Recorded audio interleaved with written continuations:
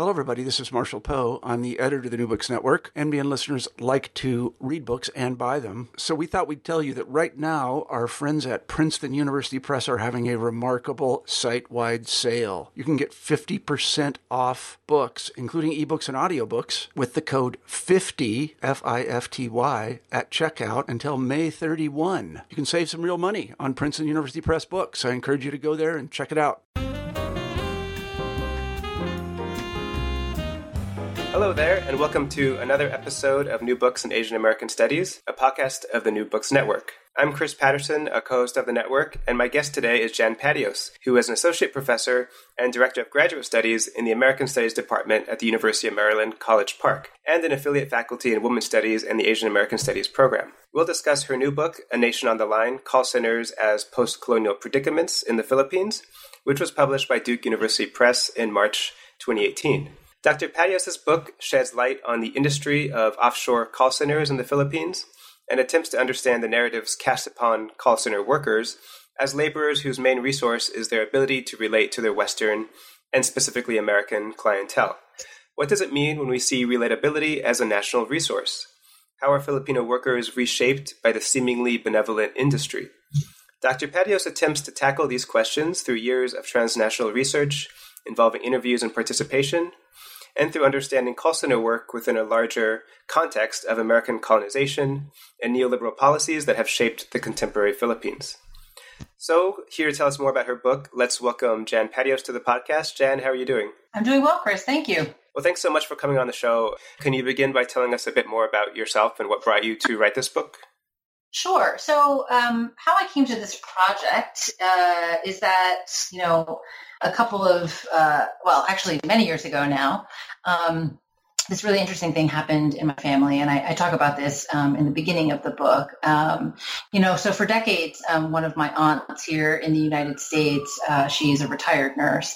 She was sending remittances home, and these remittances home to the Philippines, and these remittances were paying for some of my younger cousins to go to school and to study nursing, with the expectation that they would become nurses, take the board exam, and then come to the United States or go to the UK to work abroad, and then kind of start that whole process over again. So for reasons, though, that are still not too clear to me, one of my cousins, who was supported in this manner by our aunt, she didn't want to continue in the down the nursing trajectory. She had gone to nursing school, but at the point at which she was about to take the board exam, she disappeared. She disappeared for about 2 weeks, and of course, everybody in our family was worried about her, was concerned. Didn't know if she was okay, didn't know where she was. But 2 weeks later, she actually resurfaced, and she said she was fine, and she let everybody know that she had gotten a job in a call center. And my aunt was very angry about this, and everyone was really surprised. And partly it was the anger was about a sense of kind of betrayal and false promise, but also I think there was a lot of worry that working in a call center was not a wise idea. So everything was fine. My cousin's fine today, but at the time I became really curious about this place that she wanted to work and why she wanted to work there. And she told us that the money was good. She was supporting herself. She had made friends. She liked working there, and so I became very curious about what call centers were and why so many young people, not just my cousin, were going to work there.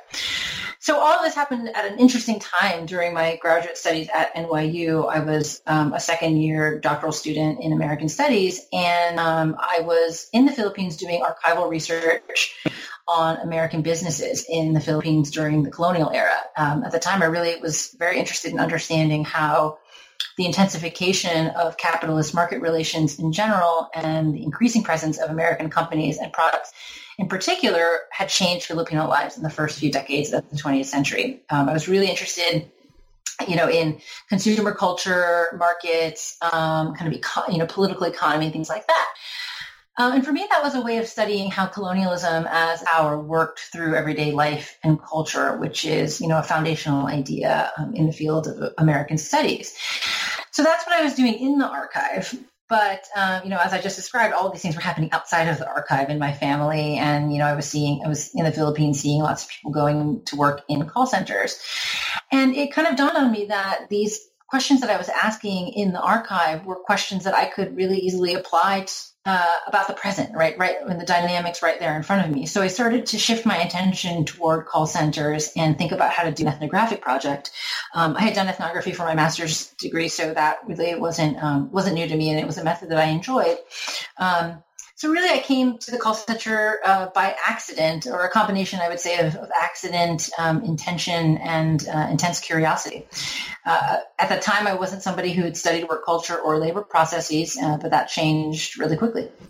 Your book usefully unpacks not only how call center labor grows out of imperial relationships with the U.S., but also can be seen as a sign of how these imperial relationships have changed. Can you unpack this for us? How do we see call center work in relation to American empire and capital? Yeah, so that's a great question, Chris, and it's really like at the at the heart of the book and why I wanted to write it.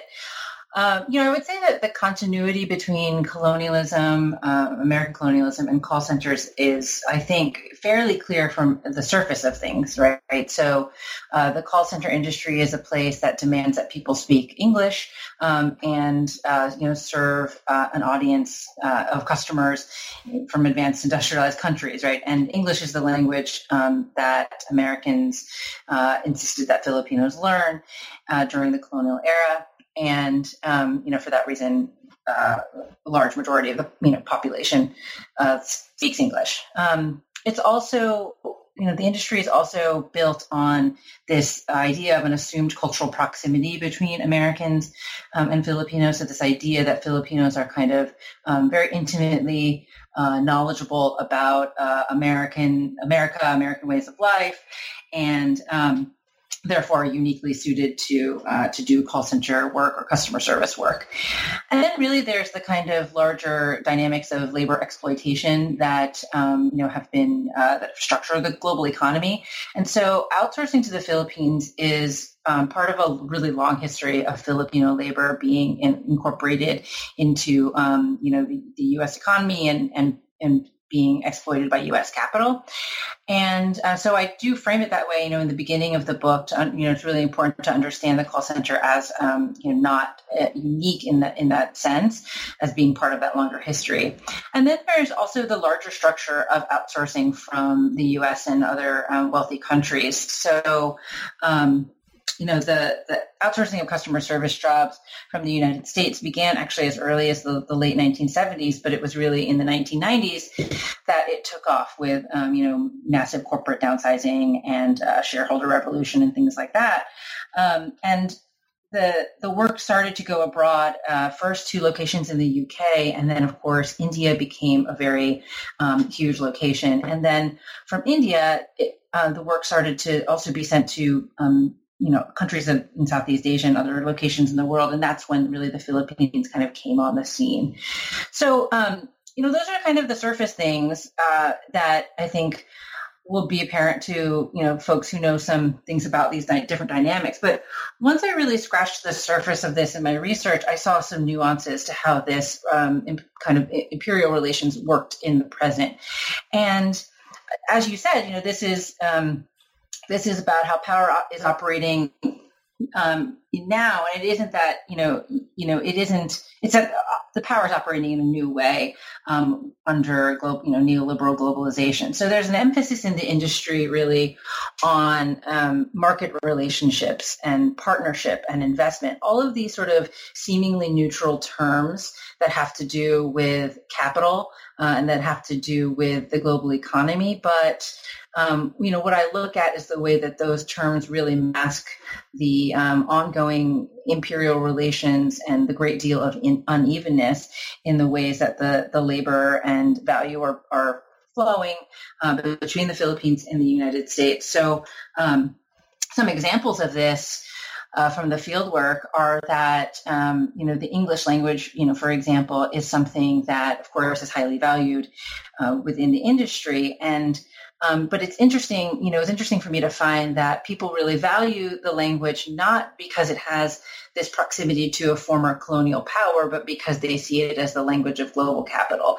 And so there's a way in which there's a shift to a kind of not calling out of, but a kind of recognition of like power dynamics to a kind of dismissal of those dynamics, or a way in which those dynamics are played down because it's understood that it's like in everybody's interest, so to speak, to speak English. There's also this sense, especially in 2008 and 2009, when I really started doing this field work, that the U.S. was an economy and a country in decline, and so that when call centers, when corporate clients came to the Philippines to find Filipino labor and to employ Filipino labor, what the Philippines was doing was helping those corporations rather than being supplicant to them. So this language of partnership kind of came in to replace the language of domination or submission. And you can really see these dynamics at like a very minute level in the industry as well. One of the things that labor scholars have talked about for a very long time is the way that labor processes, especially when you add technology to them, they get broken down into smaller and smaller, units of labor. And that's what kind of, degrades the labor and makes it, possible for people to be paid very low wages for simple parts of a process. And this happens in the call center industry as well, so that, there are some individuals who are working in call centers who only really are trained to do very particular things with a very particular type of technology. So on the account that I was trained to work on, which we'll talk about more in a few minutes, I'm sure, is, one of the things that we learned was just very specifically how to deal with a very specific type of printer for a very specific type of customer. And on the one hand, a kind of labor scholar would see this and say this is part of that breakdown of the labor process into smaller and smaller tasks that don't require as much skill. But within the call center industry, this kind of knowledge is recast as subject matter expertise, so that it gets given a name, it's given a legitimacy, and it is meant to definitely kind of elevate that knowledge that somebody has. But it's also a way, in my opinion, to recast that knowledge as something that is, again, sort of neutral or to some extent positive. And I kind of look at some of those deep dynamics in the fieldwork. So it was really fascinating, but really vexing to see how market logic and thinking permeate so much, of the way that people think about these relationships in the present. And, and I really want to argue, I really do argue that this is really not the best way to think about social relations between people. So that's a really big reason that the book itself is a critique of these global relations, and is a larger critique of capitalism. Yeah, and one of the I think now that you said all that, I start to get why I was so enticed by that anecdote that you gave before. In the sense that I'm thinking of like Iowa Ong's first book about microprocessor factories in Malaysia, and how they were kind of delivered with a very similar promise, right? That because these factories are associated with information technology or new technology and knowledge economies, that this is always a progressive step forward, compared to those other types of service work. And I think the way you describe it in your book is quite similar in that it has this kind of this aura of like information technology, and that this is a kind of entry point right into that global economy.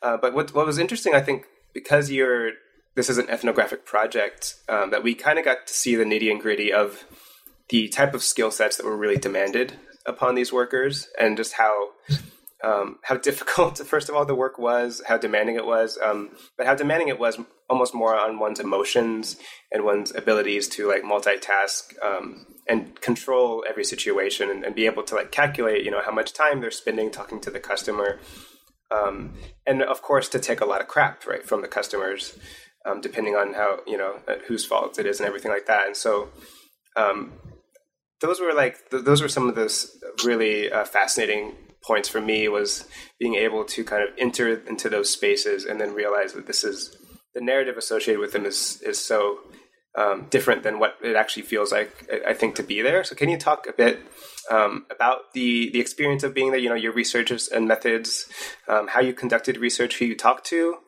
and any difficulties you might have faced? Sure. So, this is, so it's an ethnographic project, but I should say that, I'm an interdisciplinary scholar, and the field of American Studies is an interdisciplinary field. And actually, even as an undergraduate, I didn't study in or major in a discipline. So I'm used to using multiple qualitative methods to do research, and I really enjoy that.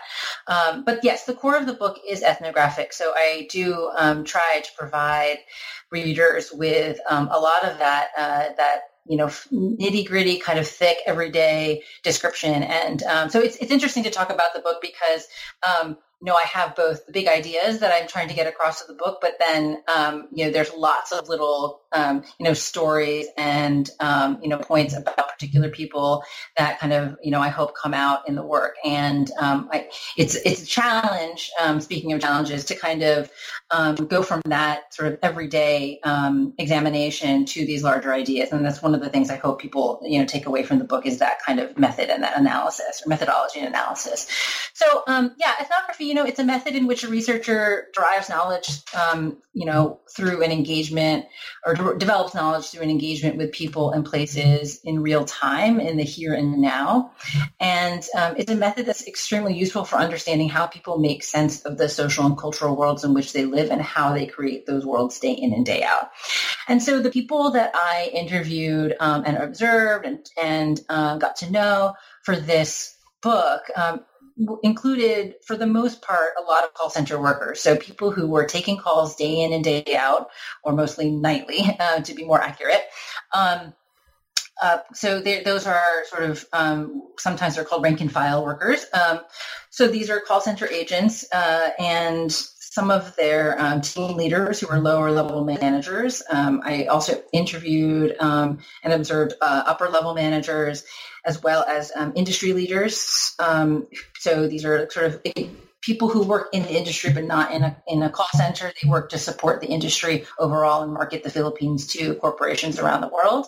And there were also some activists and government officials that I interviewed. And most of the majority of the people that I interviewed were Filipino people, although there was one, there were Americans, white Americans, that I also became part of the research, that we can, obviously talk about a little bit later. And the places that I went were, I did a lot of observation in call centers themselves in Bacolod City, and which is where my family is from, and in Manila.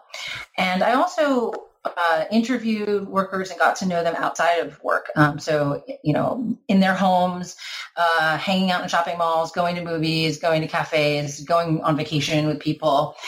And, through that method, really got to see multiple aspects of their lives.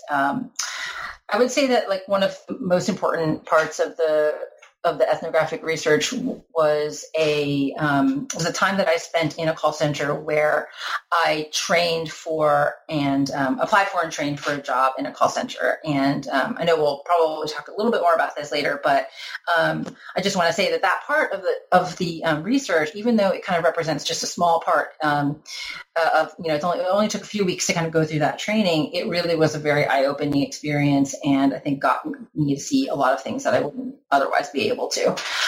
Some of the challenges or difficulties that I faced, I would say, I talk a little bit in the beginning of the book about how security concerns changed over the time that I did the research. So when I started in 2008, I don't know if it was me or if it was the people that I, the people that I interacted with, but it was actually fairly easy for me to get to get into a call center and to do the research I was doing. But when I went back to do follow-up observation at the same call center in 2013, I ran into some really severe obstacles, and it wasn't anything I had done in that time in between. But the company, for many reasons, was being much more careful about who they were letting in. And so, those kinds of security concerns are a real part of the research, meaning they really inform also my understanding of the call center industry as an industry that is actually incredibly secretive. You often don't see signs announcing the names of the call center, or you certainly don't know from at first sight what companies might be using a call center in the Philippines to service their clients. So the security concerns were really, presented certain obstacles. But one thing that listeners might be interested to know is that when I had to train for a call center job, I had to stay up all night because, the jobs themselves take place pretty much overnight. And so to acclimate workers to that schedule, they start doing the training on that schedule as well. So my day really started at 10 o'clock at night and ended around 6 or 7 in the morning. And I really hated it. And it really gave me a really clear idea of what kinds of the real kind of difficulty of staying up at night and how that really messes up your body. I would get dizzy spells. I would just be completely exhausted. When you're staying up all night and you have to sleep during the day, you never really sleep as well as you would if you did at night. And it kind of affected my research, because I wasn't that motivated at the end of a night at like 6 or 7 in the morning to kind of stay and hang out with people, which would have, I think it was good to do. But I really had to kind of admit to myself that was a really hard thing for me to do. And I was mostly just wanting to go home at the end of every night. And so, ethnography is interesting like that because, other methods of research certainly have their own physical challenges. It's hard to sit in an archive and look at stuff all day. But ethnography, I think more so than say like textual analysis or archival research, really grafts onto your own life, and hews very closely to your own life. It is your life that you were living as you were doing the research. So I really, found it really difficult to pull those all-nighters while I was, doing research during the training. Well, since you mentioned your training, because this is such a powerful part of the book, and I think this is chapter 3, right, where you really talk more intimately about it. But one of the things that struck me was that was the kind of cultural competency training, right? The things that actually happened in those training groups. And of course, you having this unique perspective and being like the American presence, the American like trainee presence in the room was quite interesting.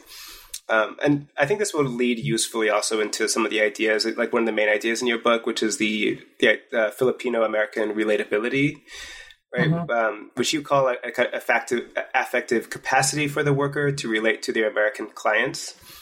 And of course, this is like, again, goes back to other types of like service work. But here's one that's much more explicit, right? In the way that it's like you are being culturally trained to be competent to talk to Americans in a relatable way, right? And that this becomes a kind of cultural capital or resource. So can you talk maybe a bit about that training experience and how that brings us to that concept of Filipino-American relatability? So absolutely. Let me start with just talking a little bit about the experience I had applying and training for a job in a call center. So like I said, it was probably one of the most eye-opening aspects of the research that I did.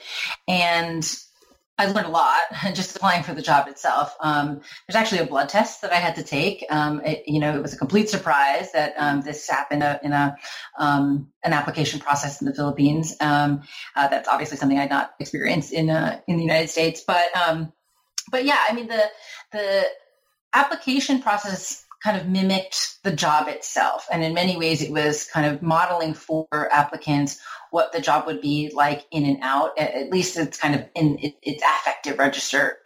So it was very intense, and applicants were subjected to a series of aptitude tests, essentially, that tested things from their English language capability to sort of technological know-how.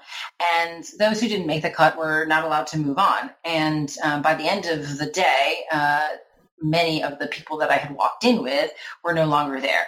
And so it gave me a sense of how kind of competitive the environment would be and how fast paced. And then, I moved on to, from there, after getting a job, I moved on to what you were referring to earlier, which is the cultural competency training. So almost every call center worker who's going to work with Americans at all is going to, do a kind of cultural competency training. And it can usually, my training ran for about 1 week, and there were, things in that training that you might, expect. It was sort of thinking, having people practice neutralizing their accents. So, not shortening vowels, and kind of elongating them the way that, American English sounds, learning how to say an unaspirated T. So when you say Manhattan, right, we say Manhattan and not Manhattan. So there were things that had to do with accent, and idioms, American idioms as well.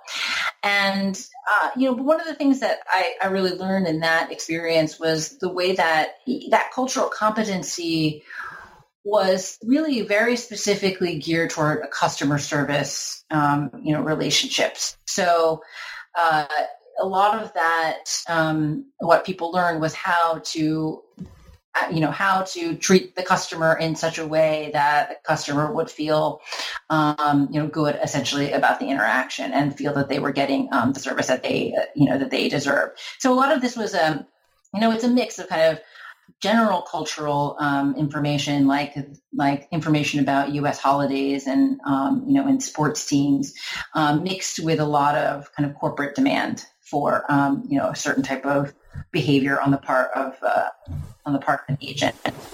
And then from there, I moved on to doing the product training. And so the company that I worked for, or that I was hired, to work for, I didn't actually end up taking any calls for them. That is called Vox Elite, or I call it Vox Elite. And Vox Elite is, a major call center that has, offices all over the world. And one of their big clients was a US-based computer company that I call Elfin. And so when I was hired onto this particular account, and the job was going to be to service these particular printers for Elfin, which is the corporate client. And so we had to have trainers from Elfin come to the Philippines and train us on how to troubleshoot those particular products. And those trainers were pretty much, the exception of one person, young white men. And so there were, interesting moments of Filipino and American relatability or non-relatability, as the case may be, in those situations. I think that leads to one of your book's main arguments. When you talk about how you and others were trained, in a sense, in this kind of service work, and this term that you use also spoke a lot to me, in the sense that I was a service worker for like 8 years, working in a movie theater, and in like sales and in big department store, and so it was like, on one hand, it spoke to me in a very interesting way, but it also speaks a lot to American empire, right? This, and you call this term Filipino / American relatability, right? That this has become seen as a kind of cultural capital, as a national resource, but it also rehearses this kind of colonial mentality, right? Because the worker is always meant to be relatable to the clients, and this is one thing that always bugged me as a service worker, right? That the clients are in no way expected to be relatable to you. So this relatability is always going one way, one direction, right? Which you identify as a kind of labor. So can you talk a bit more about this term, Filipino-American relatability, and how how you saw that functioning in the call center? Sure. So Filipino-American relatability is my attempt to name something that I had been thinking about for a really long time. And kept showing up in my field work. And it's this idea that Filipinos relate to Americans very well and very easily as a result of decades of colonization by the U.S., a long history of Filipinos migrating to the United States, and the kind of general presence of American culture in the country. And Filipino-American relatability, this concept, is actually a selling point within the industry. So over and over again, I heard that what makes Filipinos really ideal for servicing clients or customers in the United States is that they have this cultural proximity to Americans, that they can relate to American culture. And of course, Filipino-American relatability is a cultural and social construct. It essentializes Filipino identity and makes it something, that it's a comparative or a comparative advantage in a competitive labor market. It's sort of part of that branding I was talking about earlier. But I didn't really want to just stop there in thinking about it. Constructs are created, but they also have meaning and impact. And I wanted to understand the meaning of this relatability and the impact that it was having on people and the way they think about Filipino identity. And from the start, it was really clear to me that there was a continuity with colonialism, that part of the affective architecture of colonialism, or what colonial relationships are built on, is this, really essential demand that Filipinos identify with American ways of life, ideologies, systems of government, education, and that relation, or that capacity to relate, was about both identifying, with America, but also being able to communicate, within the empire and communicate within English. And so I wanted to try to understand how that relatability was being, resurfaced, reshaped within the present moment in the call center industry. And it started to become clear to me that people were treating that capacity, which has these colonial roots, as a type of cultural capital and as a type of resource, as you said, for the Philippines as a nation. And I wanted to think about, what that means and what that allows us to say and understand about the present and its relationship to the colonial past. Yeah, and like I said before, a lot of this kind of entails, taking crap from the customers in a way, or, acting subservient to the customers, even though, as you describe, and your ethnographic research is so vividly detailed. You describe the things that are going on the screen and all the,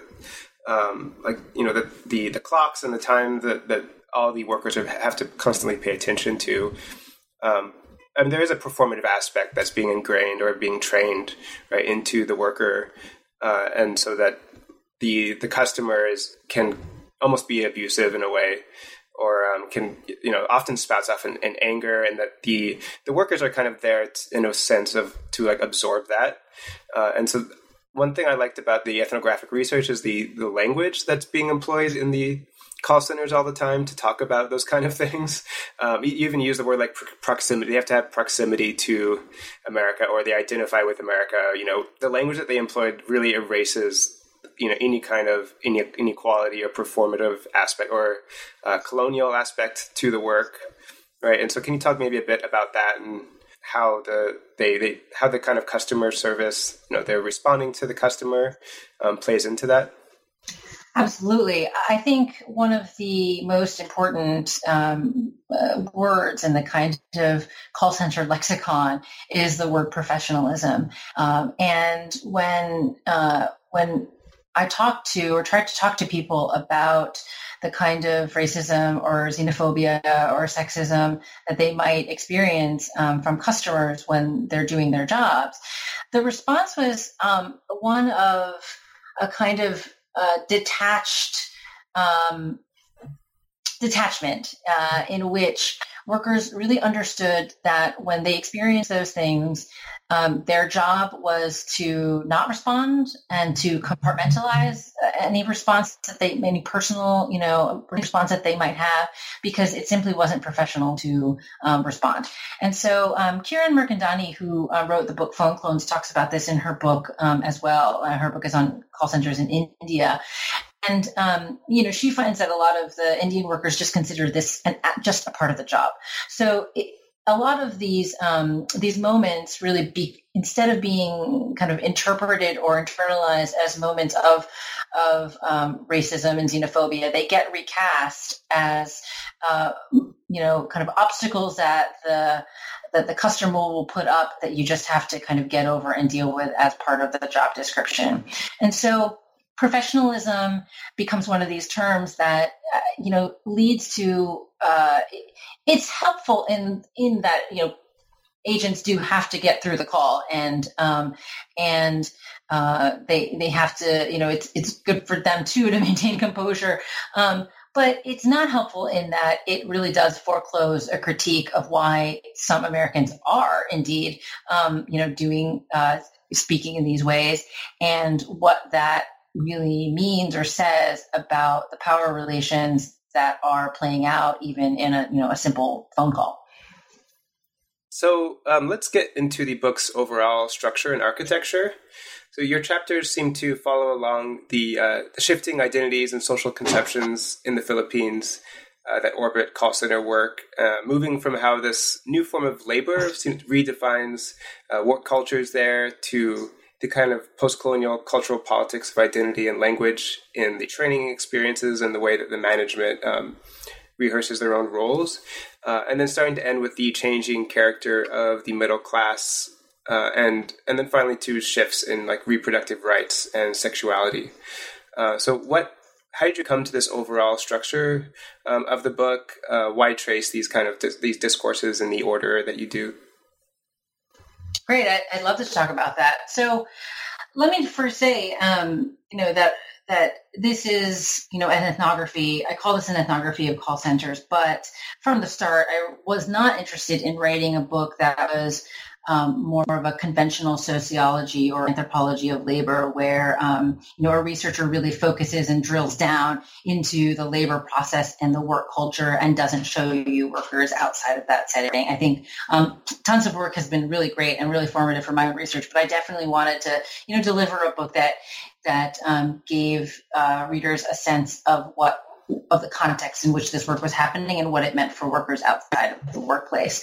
So that was part of the motivation of having chapters that go from the workplace and the labor process out toward, the kind of consumer culture that workers were participating in and, into homes and intimate relationships and looking at those intimate relationships amongst workers, which is where the book ends.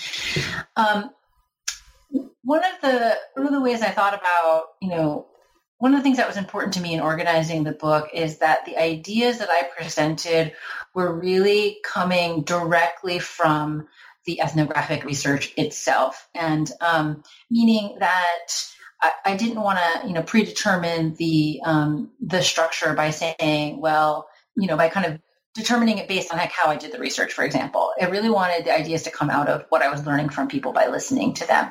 And what I learned from people by listening to them is that, there's a lot of contradiction and tension and anxiety that people experience working in the call center industry. And so I wanted each chapter to explore a different set of those kind of contradictions. And from there, it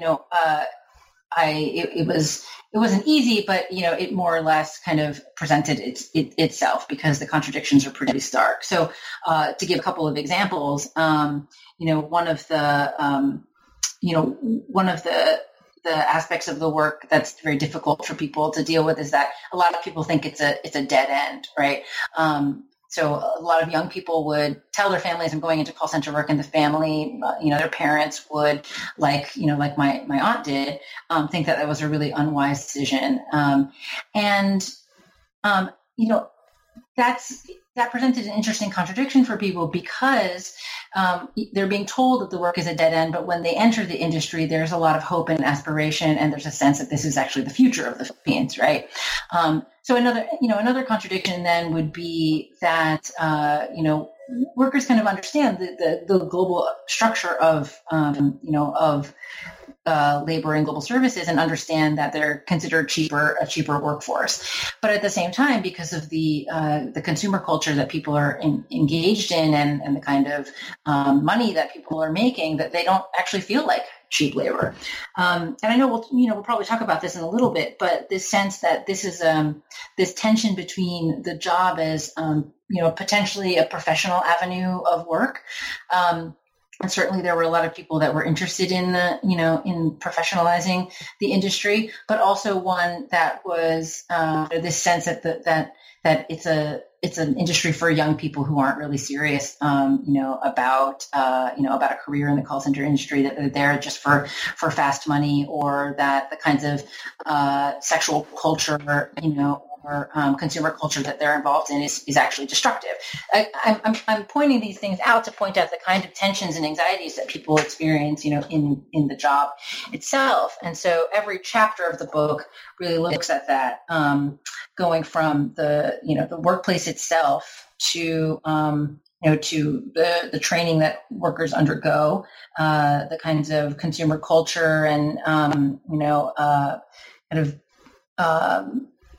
consumer culture and things that people are able to kind of purchase, and their aspirations to lead a middle class life, to thinking about how sexual politics actually interacts with the industry, and how people are finding intimate relationships with one another, and kind of how that led to a stigmatization of the industry. Yeah, and I'm speaking of that kind of, I don't know if you'd call it a looping structure, right? But one that starts with the kind of, like you mentioned, the intimacy between the workers, and then also ends kind of with that. But in the end, you talk about it more as an excess, right? It's too intimate, right? In the way that like these call centers are framed as queer. So maybe we can just tackle both of those sections together, because I think that they work together in a very interesting way, right? And in the first one, you talk about how, and I love this definition. So you talk about productive intimacy, which you call, I'm just going to quote you, the form close relationships between coworkers take when made productive for capital. What I like so much about it is that you resist the idea that, like, okay, either these are new and resistant types of communities and relationships and solidarities, that it's against capital, or they're just being, formed for the purposes of like exploitation and capitalism. And I think, like you said, so much of your work comes from the research, but it also comes from really engaging with the people, not choosing either of those options right away when talking to and communicating, and instead trying to listen a bit for how those relationships are really meaningful, and they can, take many different forms, but they're also made productive for capital, right? And so it's more of an and than necessarily than a but. That connects those two sections, right? So maybe we can just talk a bit about productive intimacy, right? What that is, and how you saw it take place within the call centers. Sure, yeah. I'm really glad that you mentioned listening, because when this book was my dissertation, the title was "Listening Between the Lines." And you're right, when you listen to what people say about their experiences, and you talk, and they talk to you about the things that they go through day in and day out, it's really obvious that those kind of dichotomies between being completely the work being complete drudgery, or completely freeing and new, that those dichotomies just don't work, and they're not very productive. So this concept of productive intimacy was my way of naming some of these kind of complex dynamics, in which a workplace can really culture can foster closeness among coworkers, and how that closeness actually can help a company get more out of workers, right? More productivity, more regulation and control, more positive identification with the corporate culture, more motivation, and of course more value in the form of profit. But at the same time, those productively intimate relationships are experienced in many ways as real by workers, and they're finding a kind of intimacy and a kind of support amongst one another, which they need, because the work is incredibly grueling, it's incredibly demanding, it's incredibly demotivating. And so I wanted to, be able to think about and have other people think about how that kind of intimacy might work without collapsing it into either a completely bad thing or a completely good thing.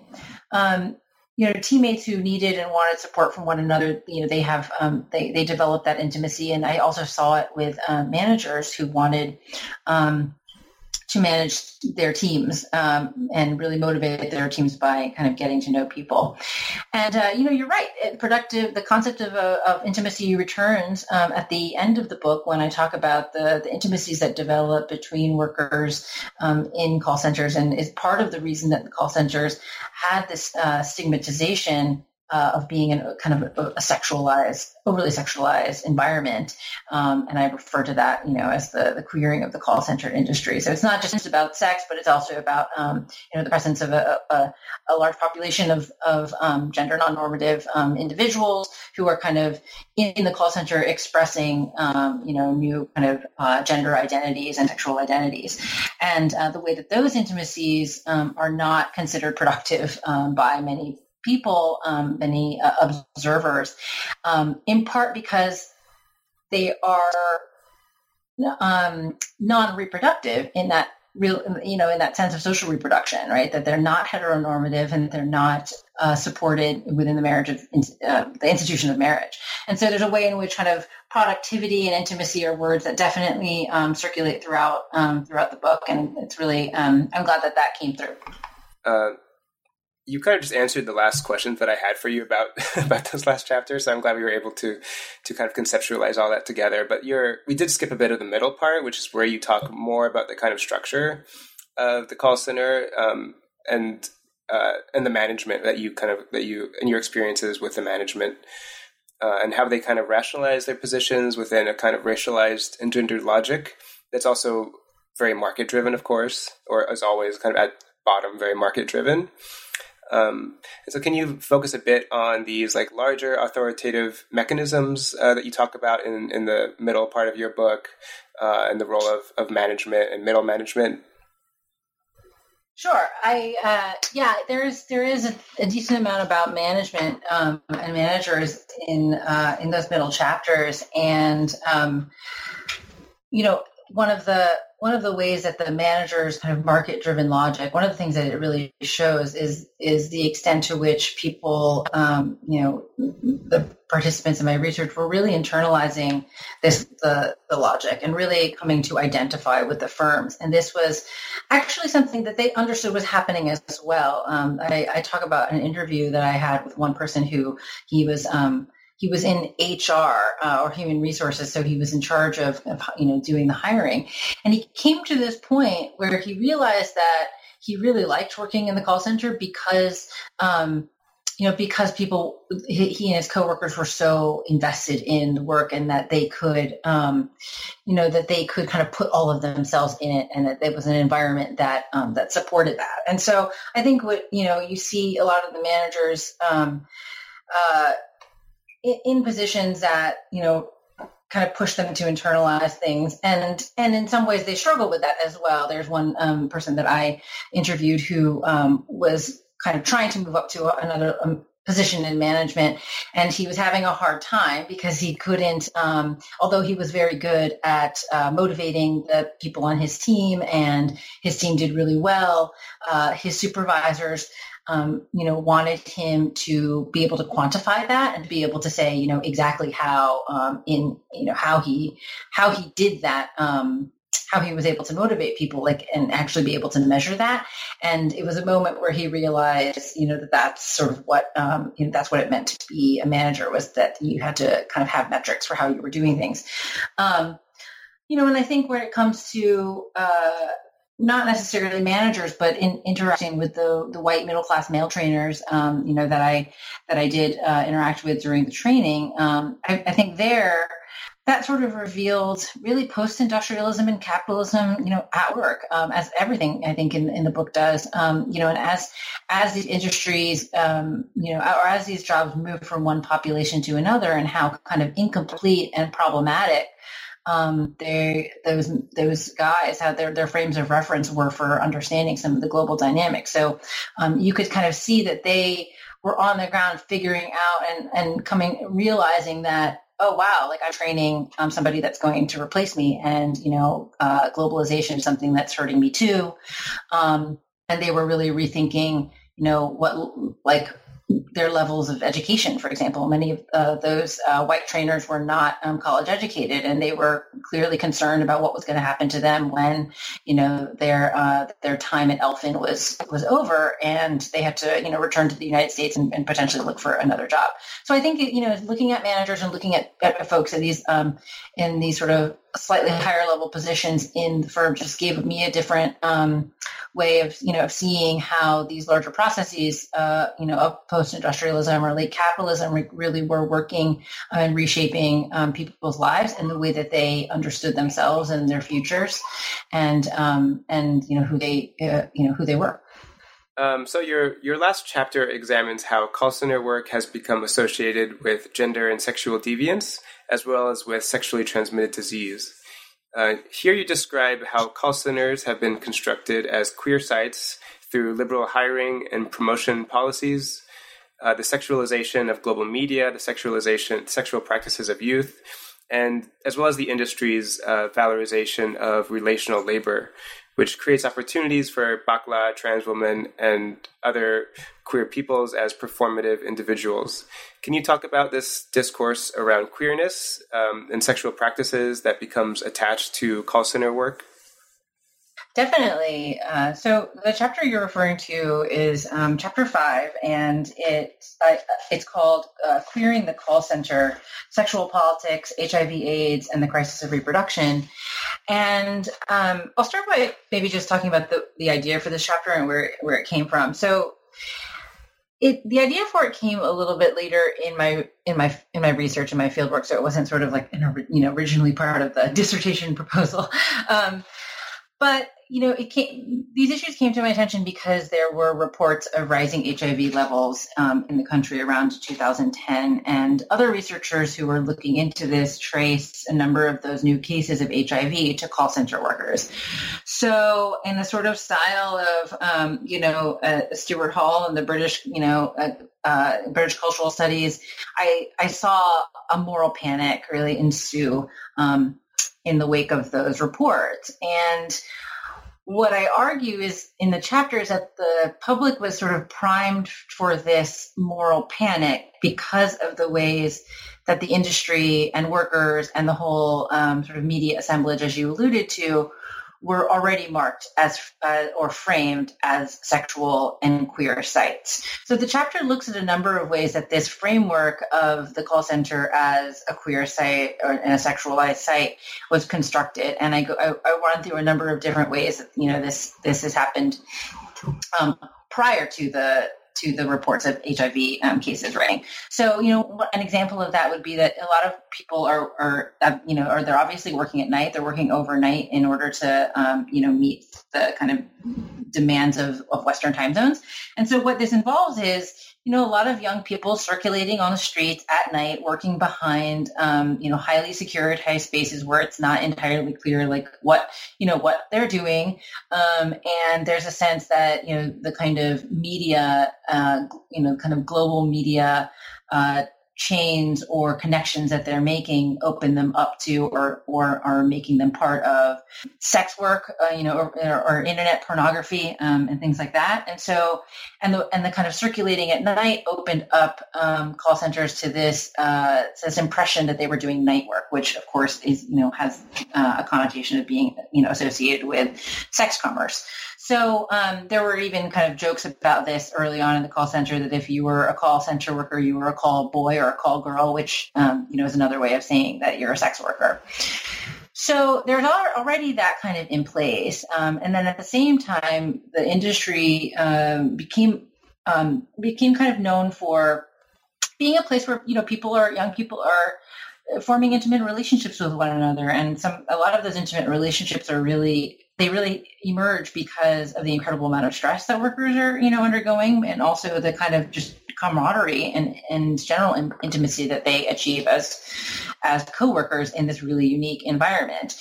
And I've talked to a number of workers who are under this impression about themselves as well, that, the call center is a place where you can find kind of casual sexual relationships, where also your own previous relationships, committed relationships, might be challenged because, you don't see your partner at night if the partner doesn't work in the call center, and you're making all of these new friends, in the industry, at work.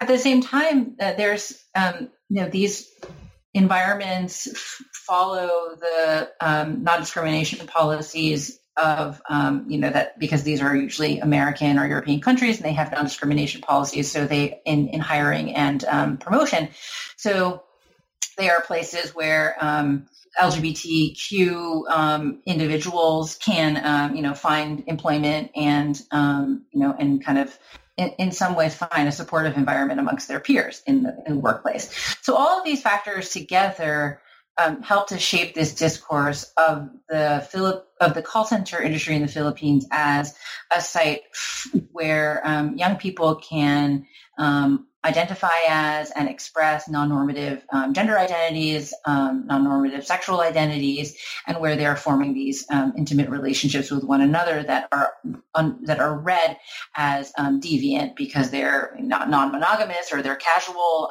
or they're same-sex relationships, etc. And, all of this, as I described in the chapter, is happening against the backdrop of changing sexual politics in the country and, the passage of a historic reproductive rights bill in the country. So one of the things that the thing that I ultimately argue in the chapter is that the panic is not really about epidemiology or health per se, but it's a social and cultural panic about how these larger dynamics are playing out in the country. And it's, a fear about social reproduction, a fear that the industry itself, because of the kind of activities that people are, perceived to be going on in the industry, will essentially be its own dead end, right? That the industry itself won't be able to reproduce the Philippines or workers because it is what one person described to me as like a sexual ticking time bomb. So I talk about how this kind of these ideas get wrapped up in the fear that of the larger, reproduction of the industry, that, it itself is a dead end, because, workers can't advance within it, because it's contingent on corporate, U.S. corporate capital. And I look at it the way that young people working within the industry ultimately kind of come to stand in for these larger cultural crises. And really, as a result, their stigmatization is really amplified. So, we've talked about a lot of your ideas in the book. And I'm curious what large impacts, you're hoping for the book to make on the different fields that you're, as an interdisciplinary scholar, that you're kind of caught between, right? Labor studies, transnational Asian American studies is another field you mentioned. What are you seeing for the kind of future of this book? I really hope that students and other scholars in those fields that you mentioned can take something away from the methodology and the analysis that the book engages in. How to look at something in everyday life that may not seem super interesting or just has that kind of everyday quality, and draw insights into larger processes. That's something that, as I was saying, at the beginning of our discussion, that it was really important to me to do. And it's probably the reason I became an academic, was that there are things in everyday life that we experience that are not spectacular things, right? Going to work often doesn't feel like a spectacular thing, but that are sources of knowledge, and that critical thinking about those everyday things can really lead to larger insights and understandings. Of course, I want folks in American Studies and Asian American Studies to think of this book as one that will help them think about the after effects of colonialism, and how and how colonialism and colonial dynamics get recast in a marketplace, and how marketplace rhetoric, while seemingly neutral, and seemingly have nothing to do with identities or gender and race, ability, etc., that in fact those are constitutive features of the way that markets are organized and economies are built and capitalism operates.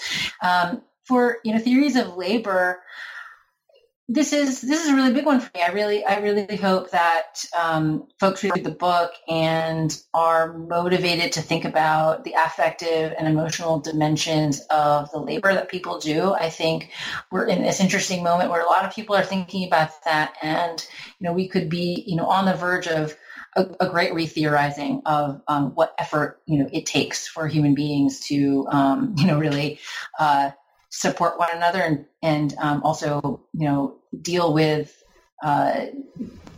difficult conditions, both just working conditions, but also living conditions, and the kinds of effort it now takes to just reproduce ourselves day in and day out.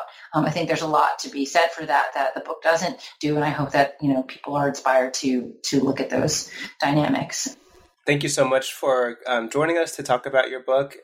Do you mind ending by sharing any new research that you've been working on? What comes next after this book? Oh, sure. I'd love to.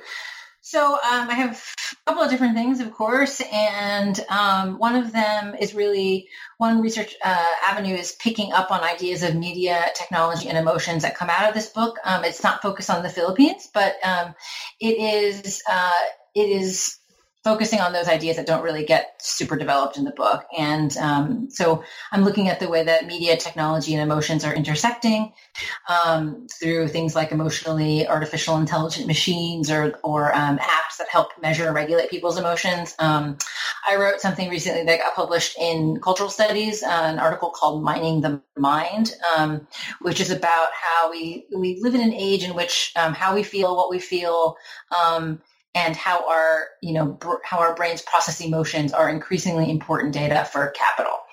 I'm also returning to earlier work on the Philippine Carnival, which is a commercial and industrial fair that took place during the American colonial era.